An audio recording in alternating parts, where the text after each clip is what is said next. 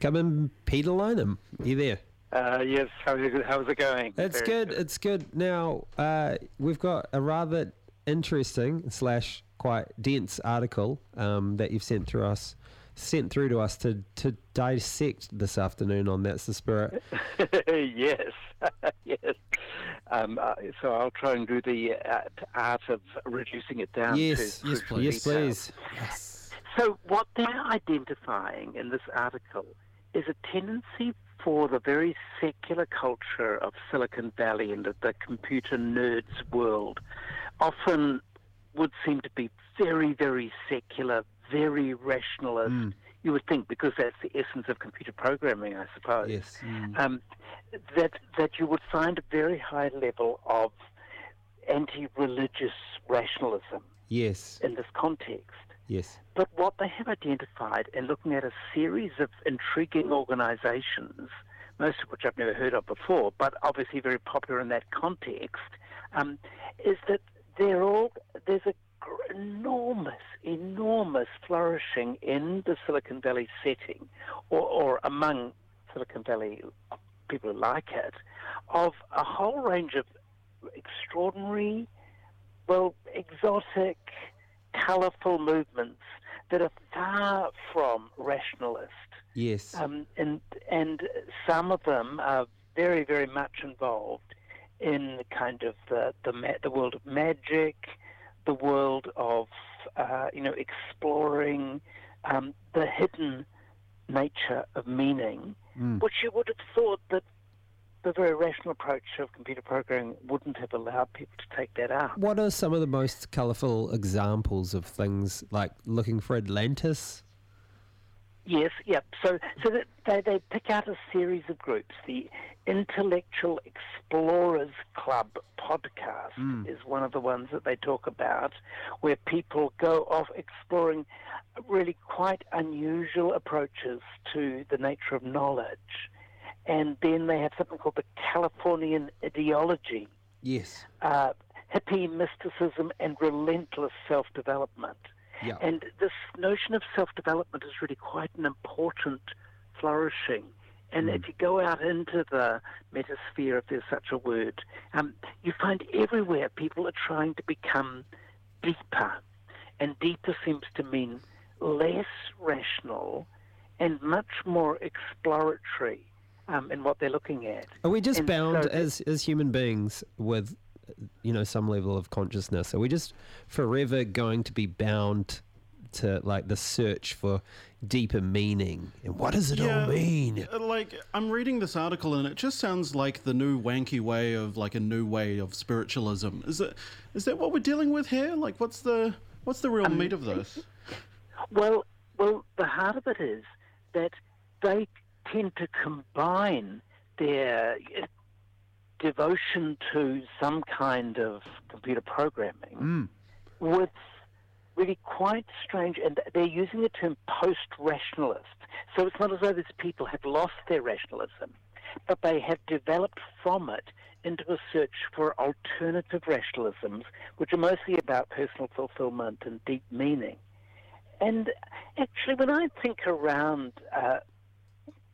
the more interesting sectors of the university world, and there's lots that are really, really, really boring, of course, but if you think around, you do find people these days who might once upon a time have been sort of religious in a more traditional sense, that they're quite likely to have adopted a whole set of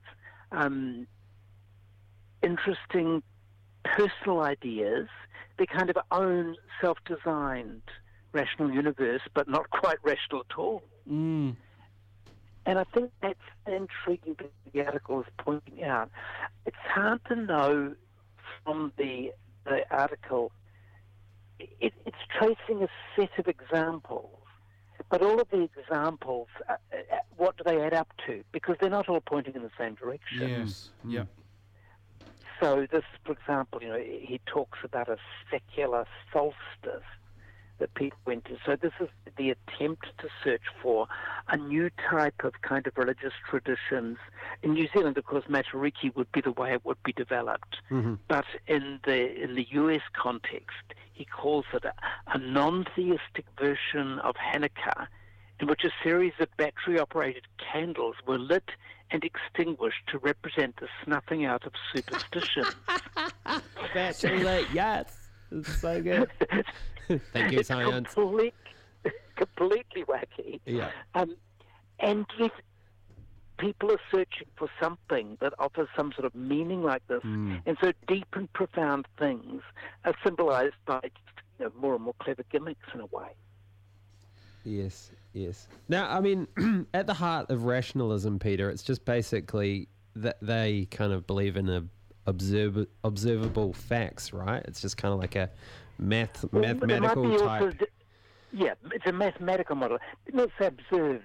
Mathematics doesn't need any observations at all. It just needs theory. But so it's post-rationalist in the sense that one of the assumptions around mathematics is that you're not trying to construct a universe that has no connection with observable universe. It has to have some point of connection. Whereas these post-rationalists are clearly somewhere where this doesn't exist anywhere except in imagination. Or in the dark web, apparently, seems to be even part of the exploration. Sorry, why? What was that about the dark web? Why would these people be going to the dark web? That was beyond me. I could not follow the logic of the idea, but there is an interest in magic, you see, in some of these things. And it goes back for generations. I mean, it's intriguing, that first great rationalist, Sir Isaac Newton, spent a good deal of the later part of his life trying to find a formula to make gold out of substances, and so he was definitely into a search for occult forces, which might in fact really control the universe. After all, it wasn't gravity of exactly this substance. Okay, so these guys are. Would you say that these new rationalists are also in the search for the occult and some kind of? Yes, the occult and the payout that'll come. Yes, the payoff if they get there. Okay.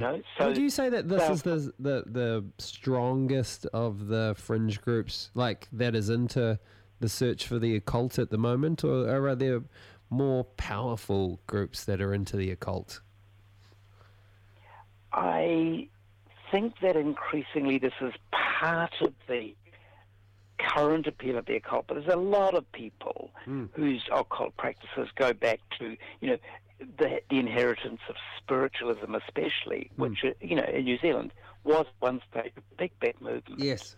And so there's quite a lot of people also who draw on, say, traditional Māori notions of magic. Yes. They're trying to make sense of that.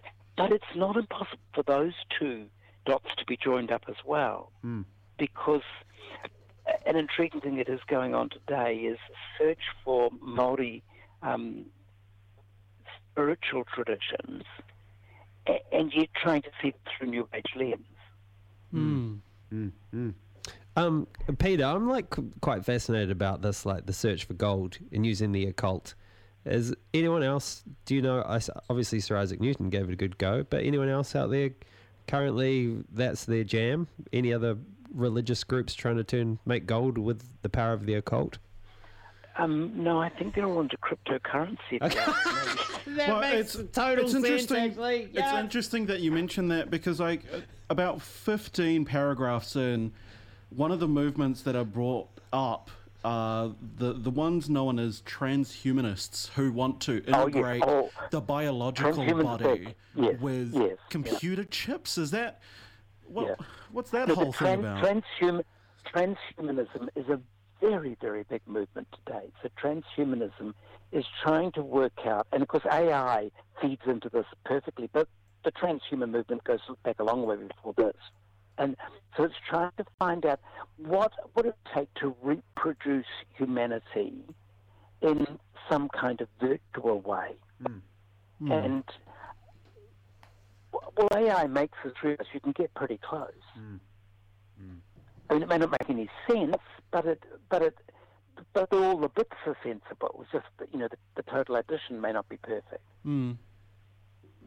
So, transhuman is in quite a lot of people who are sort of vaguely philosophers, mathematicians, are playing around with these ideas, and it makes sense that there's a kind of spiritual, used in a kind of quotation marks, spiritual dimension to what they're talking about. Mm. Mm. Hey, Peter, this... So we watch the space. It's, man, I guess it's quite a dense topic. I think there's definitely some scope for us to come back to this and dig a bit deeper, I reckon.